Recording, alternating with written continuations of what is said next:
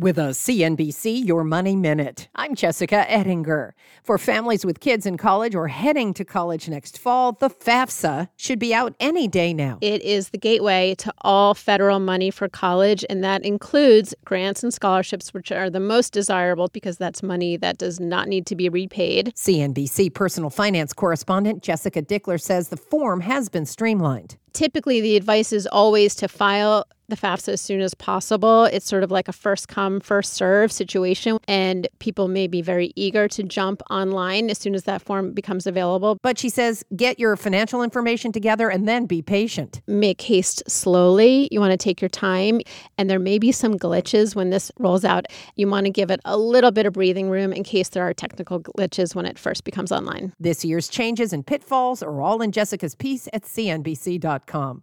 I'm Jessica Ettinger, CNBC. This podcast is supported by FedEx. Dear small and medium businesses, no one wants happy customers more than you do. So you need a business partner just like you. Like FedEx, who understands your passion for serving your customers because they have the same commitment towards you. That's why FedEx offers you picture proof of delivery, packageless and paperless returns, as well as weekend home delivery to 98% of the U.S. on Saturday and 50% on Sunday. See the FedEx service guide for delivery information. What's more, FedEx Ground is faster to more locations than UPS Ground. Trust FedEx for timely deliveries. See what FedEx can do for your business. Absolutely, positively FedEx.